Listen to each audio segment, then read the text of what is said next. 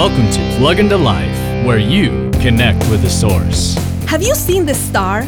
Matthew 2 tells the story of a group of wise men from the east who were waiting for a sign from God about the birth of the King of the Jews. This was an ancient prophecy from another Magi from the east in Numbers 24:17. The prophecy was kept alive for hundreds of years.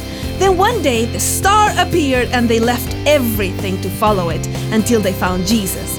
And they were not even Jews. As a matter of fact, God communicates with anyone who is willing to listen, not just with one group of people.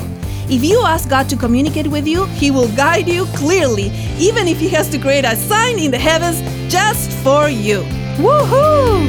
For more insights and resources, plug into Jesus101.tv. That's Jesus101.tv.